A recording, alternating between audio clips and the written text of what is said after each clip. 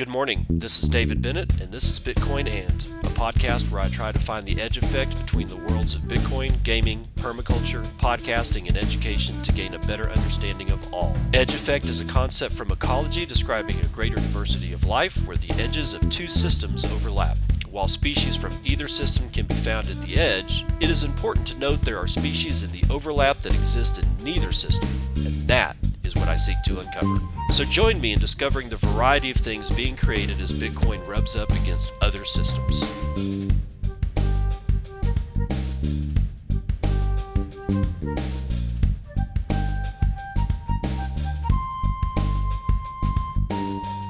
It is 6:03 a.m. Central Daylight Time. It's the 26th of March, 2021. This is episode 1952 of Bitcoin And. I'm lying. I'm like, dude, no, it's not 1952. If you're not catching the reference, you need to hop onto Twitter because stupid people do stupid things. And oh my God, talk about a fucking train wreck. We'll get to that later, I suppose. But right now, we need to get into this. How long will the $6 billion of Bitcoin options expiring tomorrow affect the price? All right, actually, it's today. 6 billion expires today. Now, yesterday I was kind of like talking about giving y'all the news on why the price drop. You know, why the bloodbath, and the bloodbath has mostly to do with these options that are expiring because it's a record amount of options. Bitcoin is going to be setting records for a while, guys, and when things are setting records, it can get to be a fairly slippery slope insofar as, you know, what you think is going to happen doesn't happen, what you didn't think was going to happen is going to happen, and we have $6 billion of Bitcoin options expiring today, Friday. So far, the markets are actually, Bitcoin price is up, okay? So we're back to 53,000 right now. So we'll have to see what happens when these things finally fucking terminate. I'm getting sick of having to wait for it because everybody's like losing their shit all the time. So here, the problem is when you got $6 billion worth of shit floating around and people are, you know, waiting for the clock to finally strike 0 hour, anything can happen. By the time it's at $53,000 now, in about 30 minutes, I'm going to hit the vital statistics. That price could be $49,000. It could be $57,000. We have no idea what the hell's going on because we're not in the minds of hundreds or if not thousands of traders that are holding on to $6 billion worth of options in Bitcoin. Okay, so just we all need to really take a chill pill. Let's get into this one. This is William Clement III writing for Bitcoin Magazine. After another week of Bitcoin price volatility, including a new all-time high, a new record of options expiring on March the 26th could play a key role in price action and the continuation of this volatility moving into the coming days. Options are a contract for the right to purchase or sell an asset at a specific price. According to data analytics company Bybit, or BYBT, I don't know how to pronounce that. There are over 100,000 BTC, the equivalent of $5,574,000,000 dollars worth of options are set to expire this Friday, March the 26th, across numerous major exchanges. This will make for an interesting trading session leading into the weekend. This level of options expiring will set a new record, breaking the $4 billion mark, that's billion with a B, set in late January of this year. The Bitcoin price on January the 31st closed at just over $33,000. Remember that, ladies and gentlemen? We were at $33,000 in January, guys, meaning that Bitcoin has appreciated almost 100% since the previous record of options expiring.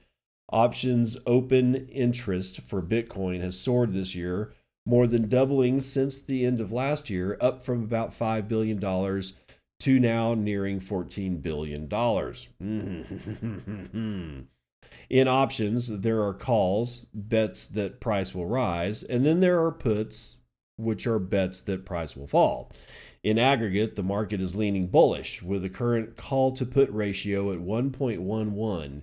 Anything above the number 1 is bullish, meaning at a ratio of 1.18, the market is leaning 11% in favor of more upside to come. If the past is any indication of what is to come, this should entail some short-term volatility, but ultimately more upside in the coming weeks following expiry. All right, so that's a prediction that we're going to go up. What do we do with predictions, ladies and gentlemen, boys and girls? We don't really listen to them. What do you do then? You buy Bitcoin and you don't do anything. That's it. You don't trade it. You don't sell it. You don't speculate on it. You don't borrow against it. God forbid. BlockFi is in a shit ton of trouble. We're not going to get into that one because all they're doing is just decreasing the amount of interest that you get on your Bitcoin that you lend with them. I don't recommend it because it's BlockFi. No, not because it's BlockFi. Don't let go of your Bitcoin. You buy Bitcoin and then you don't do anything. If you're going to do something after you buy Bitcoin, shit post about it. That's what I do. Just saying. There's also, hold on for a second. Let's before I do that, and I'm probably going to forget now that I'm going to do this one. Let's get into this piece by Samuel Hague, which is also talking about options. Okay, because this is if you're. I had somebody reach out to me yesterday on Twitter to tell me thank you, to kind of clear this up for them as to what the hell happened to the price, and they said that it made them feel better. So, hey, if I can give you information that's going to make you feel better about being in this weird, like, end of quarter time, then by God, I'm going to do more of it. So Samuel Hague tells us a little bit more about this from Cointelegraph about this options deal. Options traders target $80,000 by May. Skew suggests that that's just a 6% chance that they're right. Okay, so let's get into this one. With Coinbase's highly anticipated direct listing IPO expected to take place next month, options traders appear to be betting that Bitcoin will once again soar to new all-time highs in the coming weeks. On March the 24th, the founders of crypto analytics firms Glassnode tweeted data suggesting that options traders on peer-to-peer crypto derivatives exchange Deribit are loading up on contracts set to expire on April the 30th with a strike price of $80,000. Oh my God. Contracts worth a notional value of 4,000 BTC have been purchased, targeting the price point in total more than any other strike price by at least 50%. They're betting big is what that means. Should the price be less than $80,000 by the end of April, the contracts will expire worthless, indicating high conviction that the Bitcoin markets are still a long way from topping out among derivatives traders. However, according to crypto derivatives data aggregator Skew, probability estimates based on market data for the April 30 contract suggest that there's just a 6.19% chance of BTC prices being above $80,000 when the position matures. Significant volume has also converged around the contracts with the strike price of $120,000, meaning some traders believe the Bitcoin price will more than double over the next 5 weeks. Wow. Skew estimates there's only a 2.15% chance that is likely that Bitcoin will reach $100,000 by the April 30th expiry date. However, with many options traders building positions across multiple contracts bearing divergent strike prices, some of the traders betting on $80,000 or $120,000 may not expect prices to get that high. Skew's data shows that contracts for April 30th are currently the third most popular among options traders, with open interest currently equating to a notional value of 38,700 BTC. Okay, that's not dollars. 38,700 BTC. That's what they're saying. It's a little, I know it seems a little weird, but whatever. I'm not an options trader, so I don't know the lingo. June 21st contracts ranked second with 42,300 BTC worth of notional open interest, with 117,900 BTC worth of contracts over $6 billion in notional value is set to expire on March the 26th. That's today, by the way. Despite the entrance of institutional derivatives exchange Chicago Mercantile Exchange into the Bitcoin options sector in January of 2020, Deribit still dominates options trade volume. Skew estimates 91% of BTC options contracts traded in the past 24 hours changed hands on Deribit followed by Bybit.com. Sorry, not Bybit. Bit.com with 5%, OKX with 2%, and CME and LedgerX with roughly 1% each. All right, so I did remember to tell you about this chart that I saw. And I can't remember who made the chart, and I can't remember who asked for it. But what the ask was on Twitter was that, hey, man, has somebody ever made a chart of what Bitcoin price looks like right before and right after all these quarterly options expiry? And somebody delivered, and they just go up. I mean, the overall price just ends up going up. Yes, that chart basically shows like the price goes up, and then getting into the days before the end of the quarter on quarterly options expiry, lo and behold, the price goes down, and then it goes back up until days before the next quarter's options expiry occurs. When guess what? The price goes down. And then it goes up again. It's just, guys, don't trade this shit.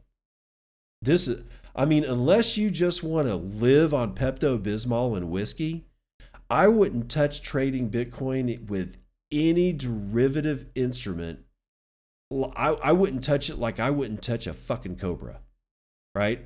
Don't do it. I mean, if you're listening to me and you are just a badass pro trader and you never lose, well then, by gum, knock yourself out. But for the rest of us taco plebs, dude, treat this shit like the plague, and you will probably be safe. You probably won't get rich overnight either because you're not touching it like the plague, but you're also not going to get wrecked either. You buy Bitcoin and then you hold your Bitcoin. That's my strategy. And yeah, that's actually investing advice. Although what I also wouldn't do when you're buying Bitcoin is mortgage your house for it, mortgage your friend's house for it, burn your house down and take the insurance policy on it. Don't do that kind of shit. Just throw $25 a week at it, $50. Whatever it is that you got, like search your couch cushions like Avanti did, because they raised $37 million to launch an institutional crypto bank. Martin Young tells us about it from Cointelegraph. The Avanti Financial Group has announced that it has raised $37 million in a Series A round, bringing the company closer to launch as a digital asset bank. In a March 25th announcement, which was yesterday, Avanti stated that it will use the proceeds to fund the required regulatory capital needed for launch, in addition to funding development and other operating expenses. The round brings the total amount raised to $44 million. Participants in the round who are a who's who of institutional investors, including Coinbase Ventures, Binance, Morgan Creek Digital, Madison Page Ventures, AP Capital, and Susquehanna Private Equity Investments, in addition to individuals including Trace Mayer, yes, he's back, and some of Avanti's executives and directors. The University of Wyoming Foundation has also contributed to the funding round. Avanti was founded in 2020 as a Wyoming bank engineered to serve as a regulatory compliancy bridge between U.S. dollar payment systems and digital assets. Quote, our roadmap includes offering API-based U.S. dollar payment services for wires, ACH, and SWIFT. Issuance of our tokenized, programmable U.S. dollar called AVIT, and custody of on-off ramp services for Bitcoin and other digital assets, end quote. In an interview with Cointelegraph in September 2020, Caitlin Long confirmed that Avanti has no intentions of becoming an exchange and will be for institutional investors only.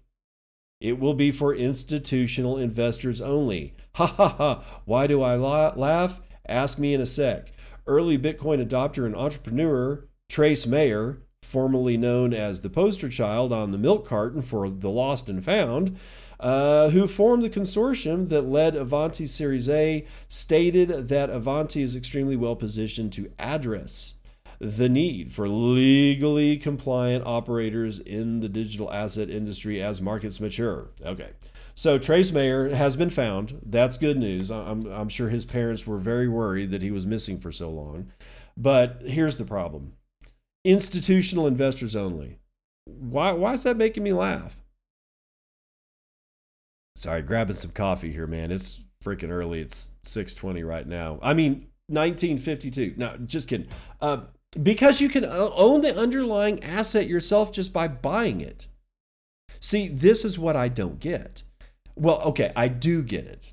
Okay, but I mean, I get the fact that why they're raising Series A, why they're only institutional investors. Okay, because they're trying to make money. I get it. I mean, I'm not like, I'm not like a stodgy person about that shit. But what I don't get is the inevitable situation that is this. There's going to be a large group of people that, because of actions like this, the narrative starts to look like, well, shit, I can't get Bitcoin because that, like, these things that are in the news, they don't know that they can get it on Cash App. They don't know that they can get it on Swan. They don't know that as a private individual that they can go over to River. They know about Bitcoin, and they know people are getting stupid rich off of it in particular situations, and also wrecked as shit in completely other situations. I'm just saying, you can own, as a taco pleb, you can just own the underlying asset. You don't need options. You don't need derivatives. You don't need derivatives of options that are derivatives of options. You don't need any of this stuff. Just buy Bitcoin. If you have to do it solely through Cash App, then do that. But make sure that you pull it off of Cash App and you store it in your own, well, basically secure it with your own private keys. Now, blood money, or I'm sorry, blood coin. Institutions do not want to own China coin Bitcoin, says Kevin O'Leary, as if Kevin O'Leary knows fuck all about this industry. He may be on Shark Tank. He may be a billionaire. Dude, Mark Cuban's a billionaire. Was it because he was all smart? No, he hired a couple of people because he wanted to build a website that he could listen to basketball, and then he sold it for billions of dollars to Yahoo, who basically did nothing with it. Mark Cuban got lucky. In my opinion, I think Kevin O'Leary is pretty much of the same kind of suit. Does it mean that I'm smarter than them? No, I'm not saying that. Here's what I'm saying is that I'm kind of starting to see the tide go out, and I'm getting a hint of who's wearing swimming trunks. I don't think Kevin O'Leary and Mark Cuban are wearing swimming trunks. Let's find out what he means by China coin. Shark Tank co-host Kevin O'Leary today said that institutions do not want to hold Chinese Bitcoin, also known as blood coin. Good Jesus. The former Bitcoin hater turned investor told a webcast hosted by the Chicago Board Options Exchange that as more corporations snap up the currency, they will be concerned as to where it came from. You see what I'm saying here, guys? If you know anything at all about Bitcoin mining and what mining means, you're going to understand just how stupid Kevin O'Leary is when it comes to this particular situation. I'm just saying, in particular, whether the cryptocurrency has been mined in countries with human rights issues. Quote, the real issue is around compliance and sustainability. And other issues, such as, is this coin manufactured in countries that are abusing human rights or have sanctions against them? And I'm really speaking about China, he said. I've had many institutions call me to tell me that they don't want to own China coin. O'Leary, who founded a software company, went on to say that he is now actively looking for miners outside of China, which is hard as most mining goes on inside the country. Actually, that's not true. That's not true. I'm just saying. There's a shit ton of mining in China, but to say like flat out most, I don't think so, man. I don't think so. Maybe in the springtime when it's like raining and shit. But anyway, he wants to eventually get institutions to own ethically mined Bitcoin, which he calls virgin coins. This dude. If you don't want to own China Coin, also called Blood Coin, which sounds like blood diamonds, you're going to prove where your coin is born.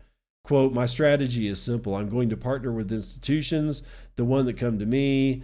I'm going to buy positions in mines. I'm going to take a royalty off their production and know with certainty that my partner's coins are virgin and compliant.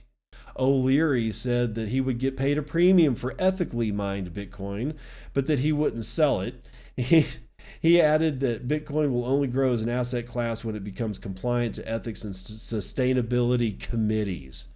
I can't do the rest of this, guys. I'm sorry. I cannot finish this article. This guy is so fucking stupid. He has first of all, he has no idea what mining really is. That's clear. He also has no idea what Bitcoin is. That's clear.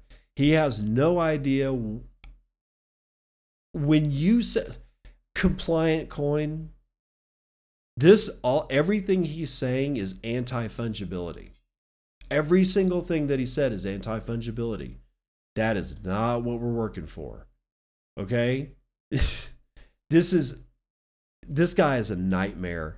Stay away from anything that O'Leary says, does, or speaks upon, because he's just I'm sorry. This is about as stupid as the U.S. government, wanting to auction some Bitcoin, because the GSA's next Bitcoin auction will fetch more than $300,000. Yeah, right. The press release writers at the U.S. Government General Services Administration are gushing about cryptocurrency spring fever. It might not be a coincidence that the agency plans to sell more than $300,000 of Bitcoin at an auction next week. According to an announcement posted on Wednesday at the agency's website, the GSA is offering commission-free bidding on 6.79 BTC, divided into, get this, 10 lots. On Thursday, Bitcoin was changing hands at around 50 grand. So the total amount set for the auction works out to roughly $350,000.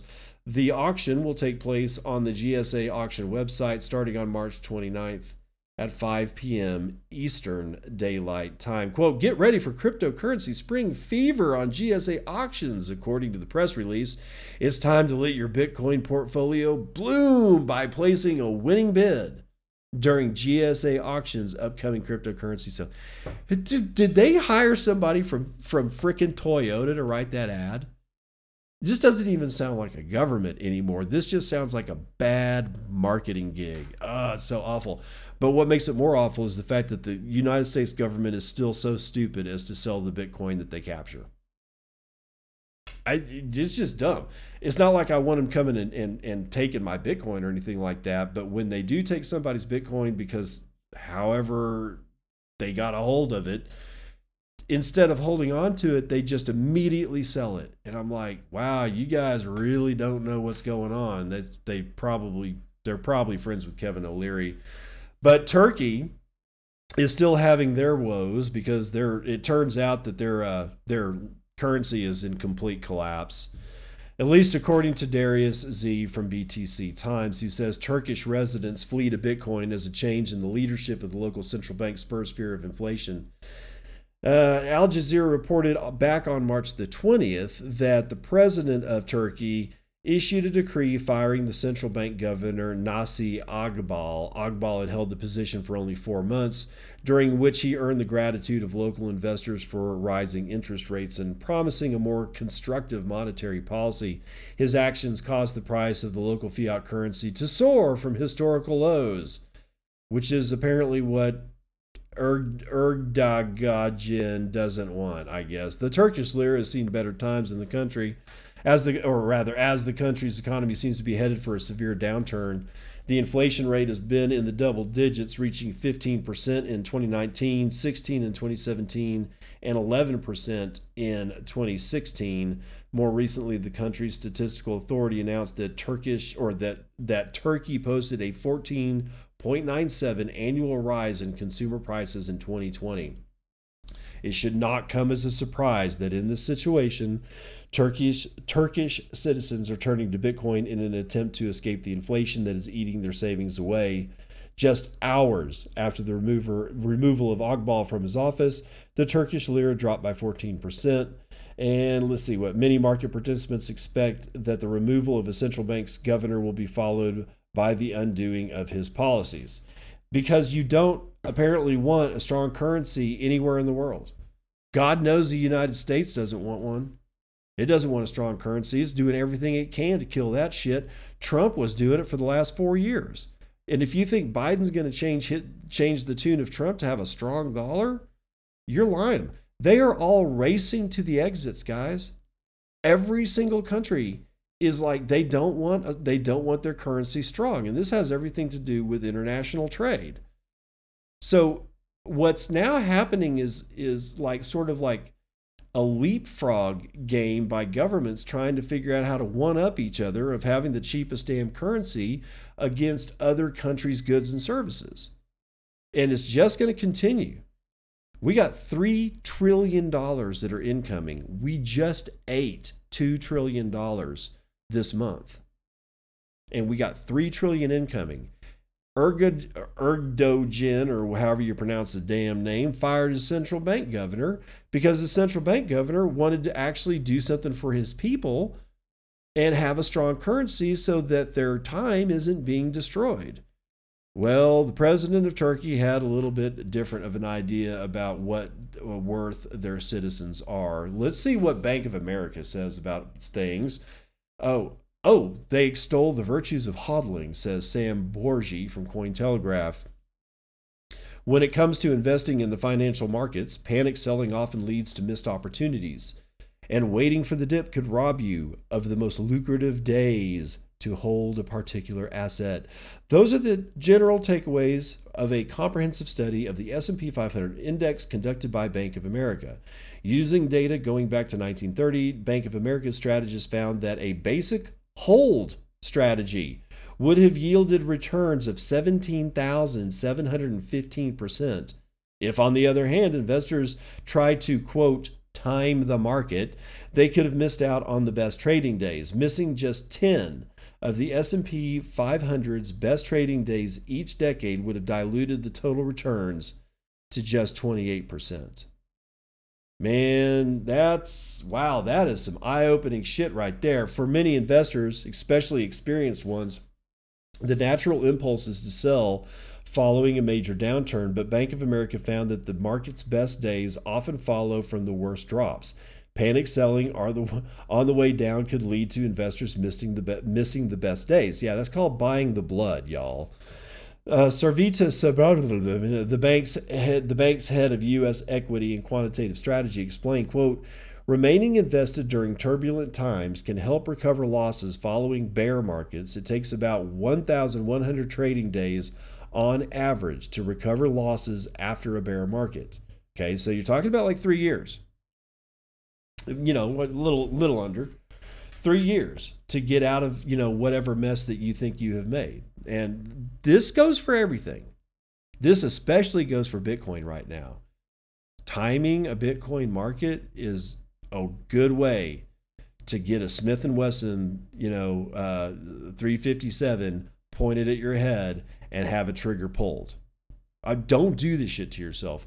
Cryptocurrency investors, and especially Bitcoin hodlers, are known for having a very low time preference. Industry data routinely shows that over 60% of Bitcoin's circulating supply hasn't moved in a year or more, which reflects growing conviction in the digital asset.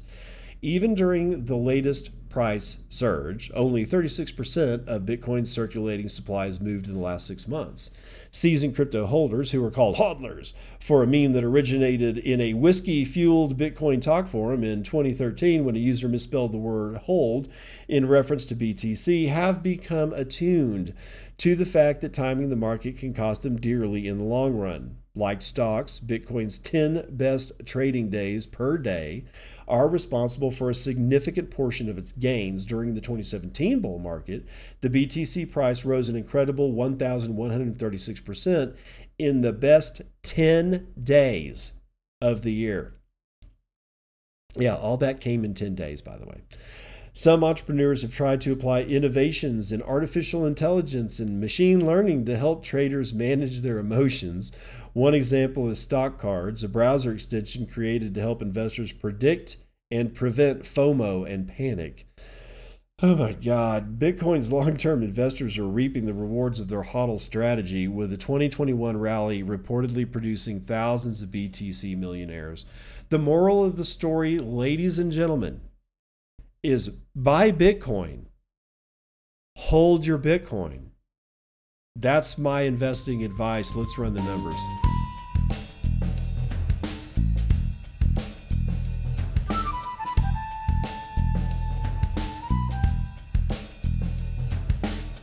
Lo and behold, bond yields are down. What does that mean? Commodities are up. Oil is up 2.1%, $59.79. And yesterday morning, the futures actually showed a price above 60. We're up 2.5% this morning, which must have meant that general open trading yesterday must have been a freaking bloodbath. Brent North Sea is up almost 2. It's at $63.11. Natural gas is down a quarter to $2.56 for 1,000 cubic feet. Gold is the only shiny metal rock that's down today, and it's down by almost a fifth of a point. $1,721.80 is going to buy you an ounce of that. All the other shiny metal rocks are up. Silver up by 0.3, platinum up a scant, copper is up 1.57, and palladium is up 0.5. Now let's get into indices. We have the Dow futures. It looks like it's going to be kind of sideways except for S&P. Futures for Dow is up 0.36. S&P futures are up 0.19. NASDAQ futures are down a quarter, and the S&P is up 0.6. And like I said, interest rates on bonds are all down. The 30-year futures the 30-year bond is down by 0.8%. The 10-year is down by 0.32, and the 5-year is down by 0.14. But let's talk about real money. I got a price of $53,363.89. Of course, that we're talking about Bitcoin here. I'm not even going to look for my low. We have had, however, we're getting close back to $1 million being sent, or 1 million Bitcoin being sent. 794,000 BTC have been sent in the last 24 hours. That's 33,000 BTC being sent on average per hour, with an average transaction value of 2.73 BTC and a median transaction value of 0.017 BTC, or about $900. Block times are high at 10 minutes and 30 seconds. We have 0.56 BTC being taken in fees on a per block basis, and 78 BTC being taken in fees overall in the last 24-hour period. We've had a small dip in hash rate by 0.8%, but we are still at 165.444 exahashes per second. Your shitcoin indicator, being Dogecoin, says 5.3 cents, so that's what your shitcoins are doing. Clark Moody is listing 47,000 transactions that are going to have to onboard, get this, 115 blocks to clear that. 115 blocks back, dude. And I've seen 47,000 transactions before, and it ain't taking no 115 blocks to get to clear that. So what the hell's going on with these transactions today? How heavy are these transactions? Does this actually show that there's maybe some movement in legacy non-SegWit wallets? I don't know, man, but 115 blocks is a mighty big number to overcome. Just like the market capitalization, which we are still under $1 trillion. We are at $986 billion, which is 8.85% of gold's total market cap. One Bitcoin, if you so choose, will buy you 30.7 ounces of shiny metal rock. We have 18,664,748.84 BTC in circulation at this time, of which 1,153.8 of those are in the Lightning Network, which is valued at $61 million at the time. We're over 10,000 nodes. We're at 10,039 with 40,531 channels. Tor capacity is growing yet one more time. We're all the way up to a new all-time high on this, I think. 55.7% of the Lightning Network is now run over Tor nodes. Tor capacity is 642.4 BTC, and there are 4,213 Tor nodes on the Lightning Network. That's going to do it for Vitals.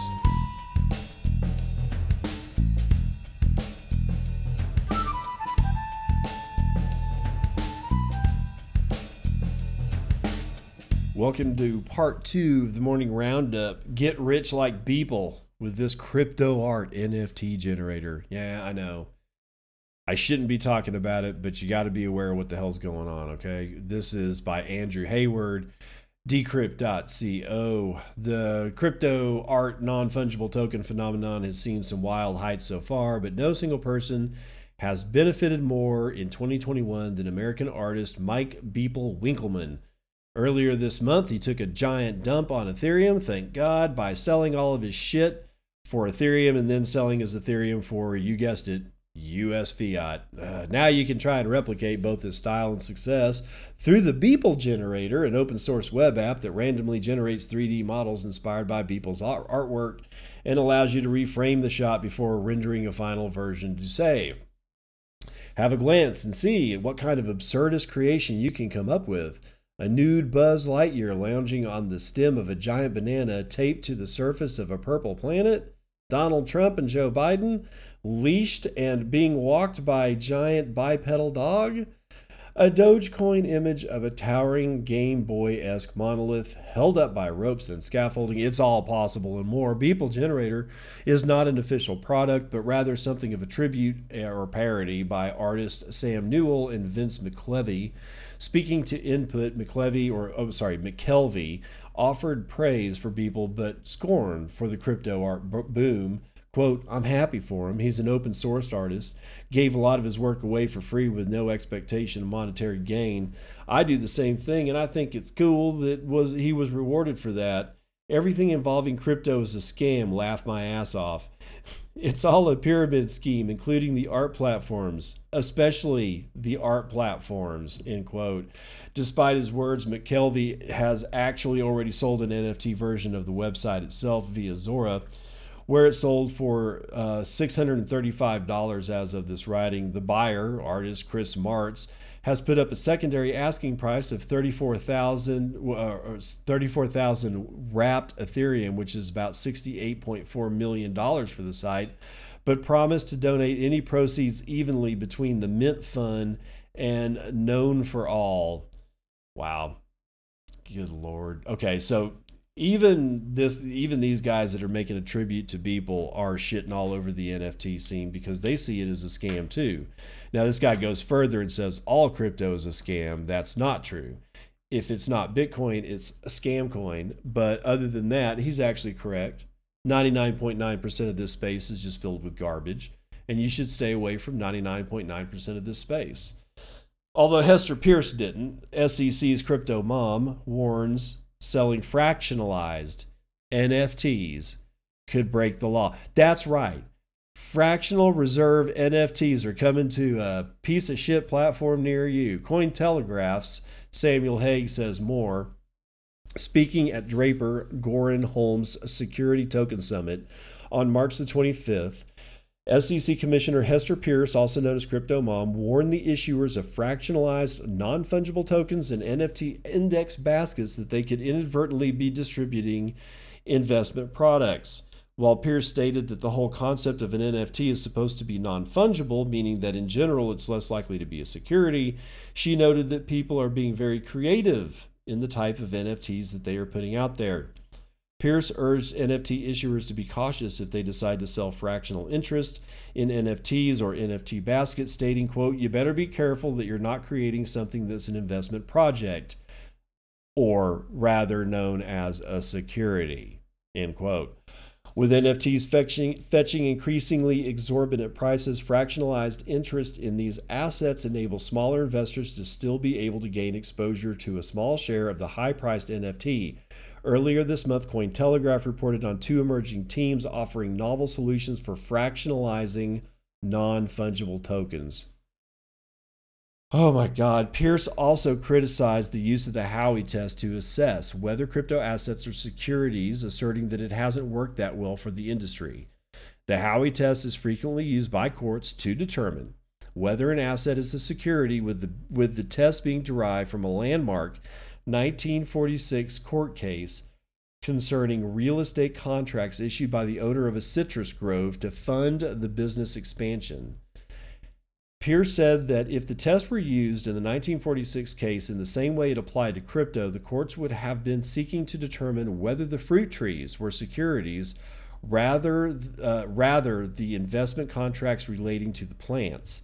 Pierce noted she hopes to collaborate with incoming SEC Chairman Gary Gensler on developing her, quote, safe harbor plan, which would reduce regulatory scrutiny on emerging blockchain networks. The safe harbor plan would allow new token issuers a 3-year window in which to build a robust and decentralized network and demonstrate securities laws do not apply. The plan would also require that issuers provide detailed plans regarding the network's roadmap, token sale, and the individuals and investors behind the project. Quote, you have 3 years to develop the network so that the token is actually usable or the network is decentralized, and at that point it's clear the securities laws don't apply.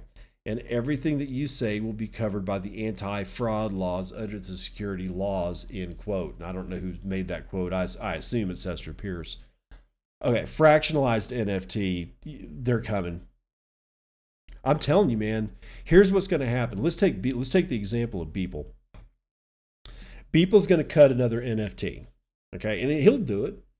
I mean, he'll do it, and people that think that he's going to fall back in love with Ethereum are going to run to the doors, and they're going to give him all their Ethereum because finally Beeple's seen the light. He won't, because he's going to end up in jail this way.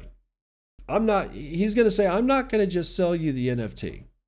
I'm going to sell shares of that NFT, and you're going to buy them. And then this registered third party is going to buy the NFT at $75 million at auction at Christie's, and you're going to own a portion of that NFT. Okay, that's going to be a complete fail on the Howey test, right? You're basically being sold an instrument with the promise of gain through the actions of a third party. Failure of the Howey test. Fractionalized NFTs are coming. I assume that we'll just basically see them like explode next week. Okay, that's just all I'm saying right there. Let's see what else we got here on deck. Time. Let's talk about more NFT shit. Time magazine sells "Is Fiat Dead" NFT cover for $130,000. Tim Copeland tells us about it from Decrypt. Time magazine has sold 4 digital magazine covers as non-fungible tokens for nearly $500,000 in cryptocurrency. The tokens were auctioned off on the NFT marketplace Super Rare yesterday, raising a total of 276 ETH, which was about $450,000. NFT, well, we know what an NFT is. You don't need to describe it for me. The collection began in 1966 when Time published a magazine with the cover "Is God Dead?" It was the first cover lacking imagery, and it related to a story by Time religion editor John Elson. The NFT for this artwork sold for 70 Ethereum. This design was then used for a second time during the Trump presidency when the publication used the phrase "Is Truth Dead?" on its cover. And this one sold for 88 Ethereum. The third magazine cover reads "Is Fiat Dead?" and is set to be published on March the 29th. The story looks at the rapid rise of NFTs, Jesus, and how cryptocurrencies are rallying against government-issued fiat currencies such as the US dollar. It sold for 83 Ethereum. The fourth NFT is an image showing all 3 magazine covers. It shows the consistent design across the covers spanning 55 years and the shift from print to digital. This one sold for only 35 Ethereum. Time magazine is just the latest idiot company to get in on the NFT hype, which it is also documenting. Interest in the cryptographically unique tokens has boomed in 2021, with artists selling NFTs for multi-million-dollar sums and brands launching their own NFTs to capitalize on the opportunity. Whether fiat is dead or not, NFTs, it seems to be very much alive and in vogue.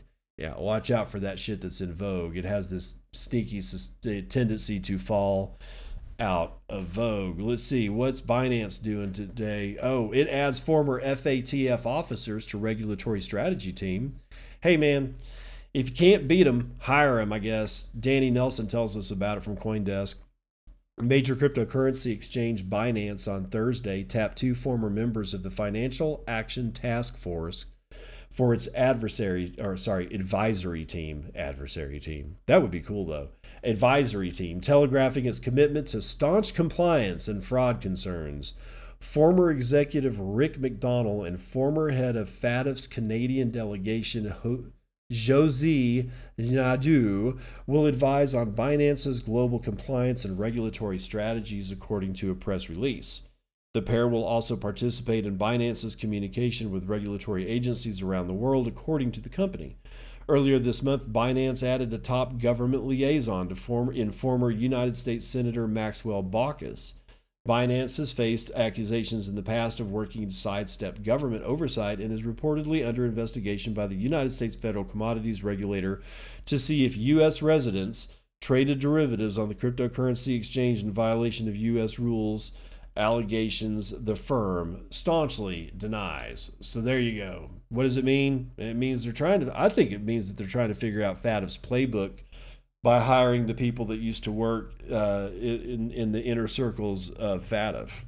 That's what I'm not sure if it's all about compliance. I mean, that's part of it, I'm sure, but I also think that Binance may be trying to figure out, how to operate in this particular environment and not solely through compliance. Maybe looking for windows and doors to be able to step through that FATF isn't regulating. And what best way to figure that out?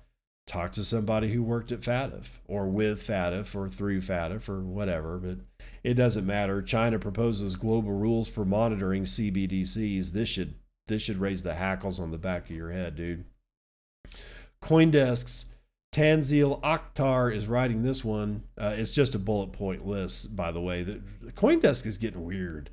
They seem to be more about this bullet point news reporting than anything else now, but whatever. The director of the Digital Currency Research Institute at the People's Bank of China is proposing a set of global rules for monitoring central bank digital currencies. Speaking at the Bank for International Settlements seminar on Thursday, Mu Shangxun laid out the proposals, explaining that CBDC fund flows should be synchronized to help regulators monitor the transactions for compliance, according to a Reuters report. Quote, interoperability should be enabled between CBDC systems of different jurisdictions, he said.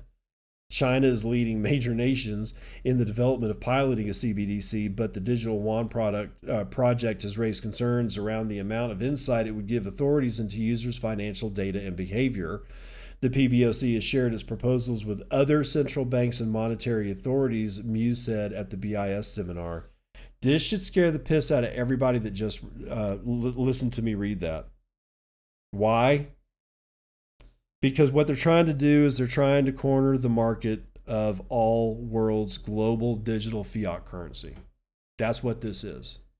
And they want to know what everybody in every country is doing. They want every nation on the planet of the earth to adopt this bullshit. And because of its interoperability, each fiat currency is going to be leaking information to the Chinese central government Communist Party. If for no other reason. Let's say that every fiat currency was stable right now and we didn't have the inflation problems. We didn't have lumber like 6xing over the last 3 years in price, and houses were still affordable and people actually got paid a decent wage comparable to the assets that they have to either borrow, purchase, or steal. Let's say none of this shit was going on and everything was just hunky-dory. I would still want Bitcoin because of this. That's all I'm saying about that one. Let's see what Daniel Kuhn has to say. The node, Bitcoin is Bitcoin Armageddon insurance.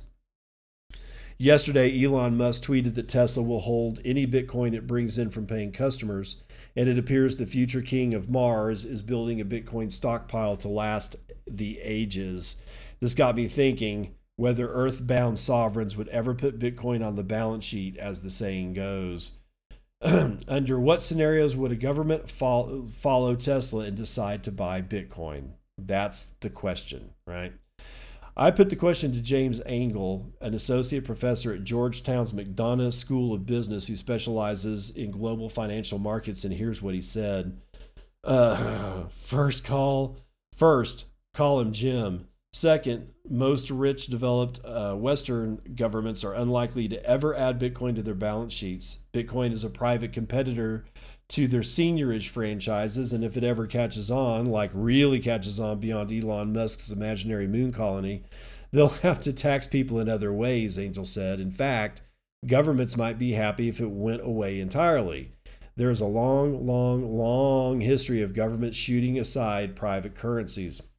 Rogue states likely already hold some Bitcoin, but not in the same way that MicroStrategy, Tesla, and Square do, Angel said. Nations like North Korea or Venezuela view cryptocurrency as a way to evade sanctions, similar to how Bitcoin has become a dominant medium of transaction on the dark web.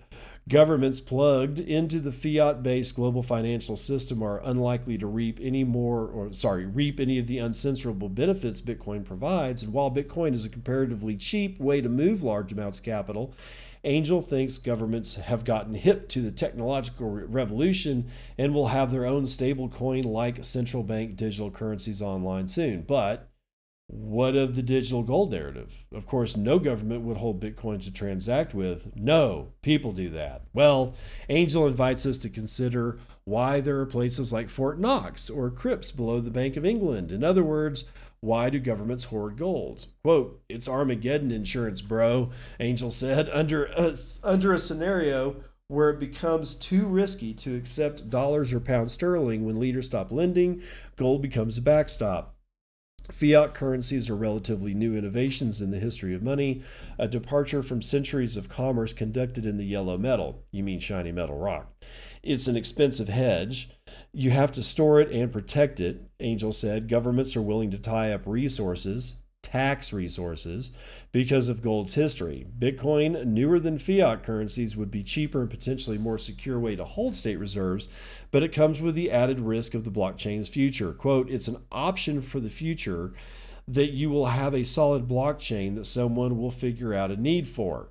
The last wrinkle, governments also hold foreign asset reserves. According to our Virgil,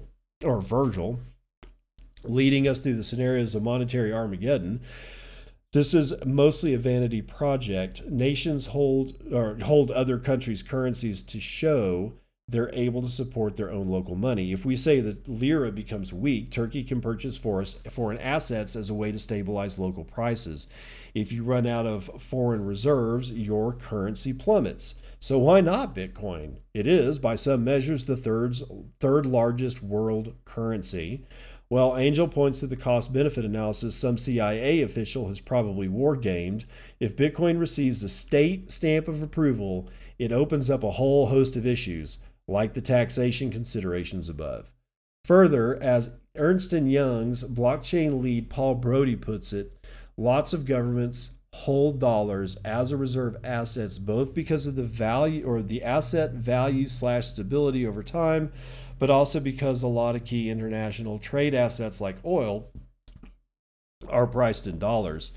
That isn't necessarily the case for Bitcoin, as Carnegie Mellon Associate Professor of Economics Ariel Zetlin-Jones notes, quote, the enormous volatility in day-to-day price changes associated with cryptocurrencies show no sign of slowing, end quote. Oh, God.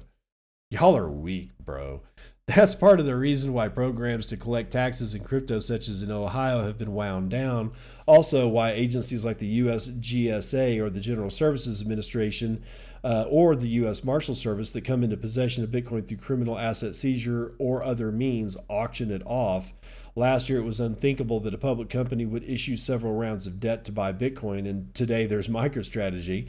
I'm not sure anything is off the table when it comes to Bitcoin. So basically, this is the bearish case for Bitcoin being held by a state sovereign. All right. So, which I don't buy, by the way. I think that's bullshit. I think it's going to happen. Maybe not by the U.S. Well, actually, it's definitely the United States is definitely not going to be the first sovereign to hold Bitcoin. right? It already probably isn't. I don't know if a nation is actually announced.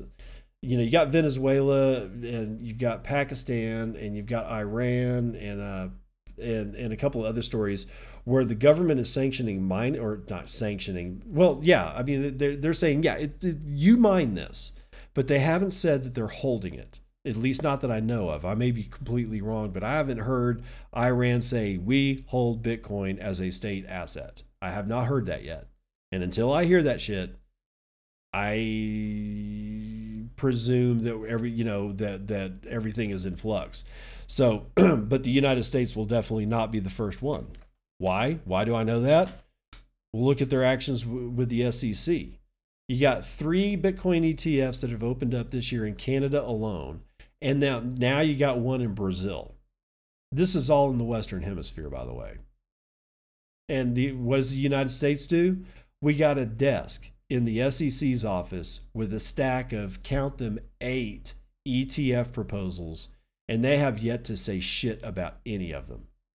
It's ridiculous. So it's definitely not going to be the United States, but I guarantee you a state sovereign is going to announce that they're going to hold Bitcoin on the balance sheet very, very soon. Maybe they'll buy a pizza parlor with it, because this pizza store sold for BTC. Andrew Asmakov tells us about it from Decrypt.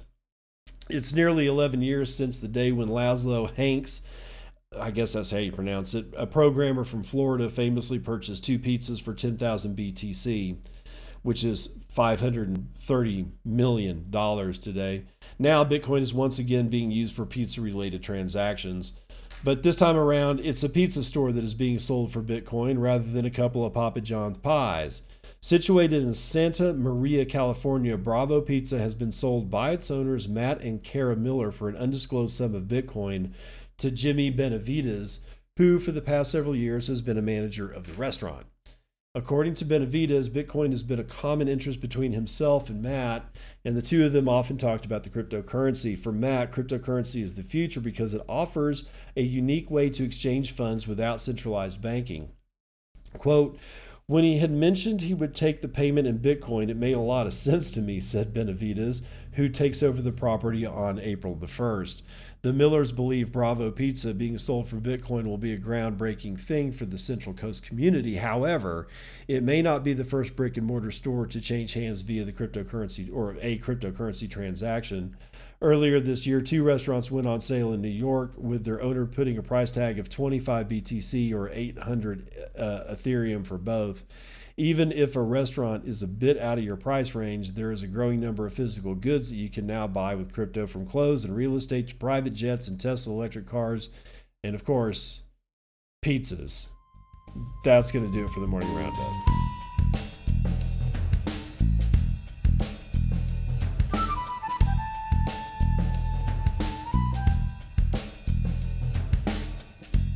Wow, I haven't brought you guys a daily train wreck in a while, and it's because I keep missing all the really stupid stuff. But I didn't miss this one. Chris Vickery, wow, has given birth to yet a new meme. 1952. It's coming, people. Today is going to be the day of 1952 Bitcoin meme drops. You better be prepared, because when my boy Greg gets up and comes into work today to get his paycheck from me at Human Resources, he better be having a stack of 1952 memes, because Chris was watching, apparently with bated breath, Jack Dorsey's testimony to Congress and noticed something in the background, and he tweets about it with a picture of Jack and this thing in the background. He says, "What time zone is Jack in right now? That clock says 1952, right? Here in California, it is 9:52 a.m. currently, but definitely not 1952, which would be 7:52 in military time format." Stephen Livera writes back and says, "It's a block clock mini showing sats per dollar."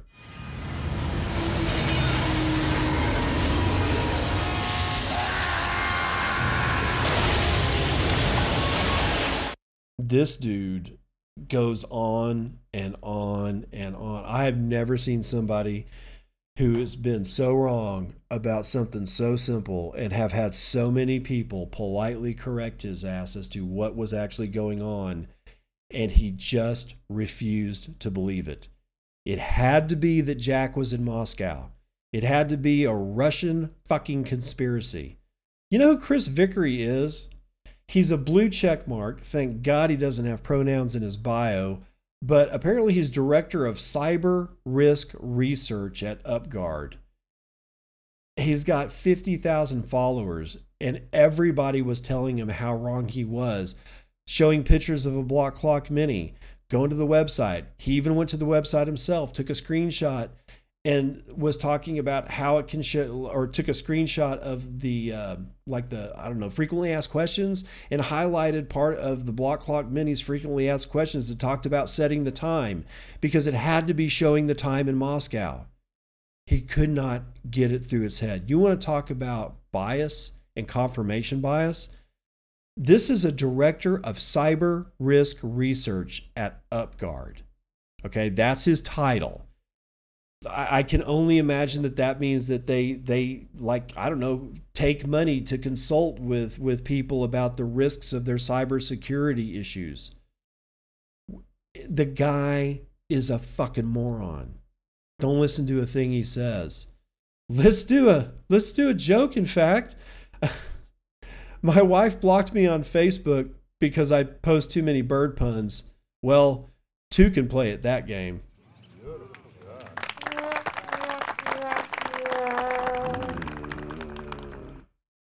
Y'all be careful out there.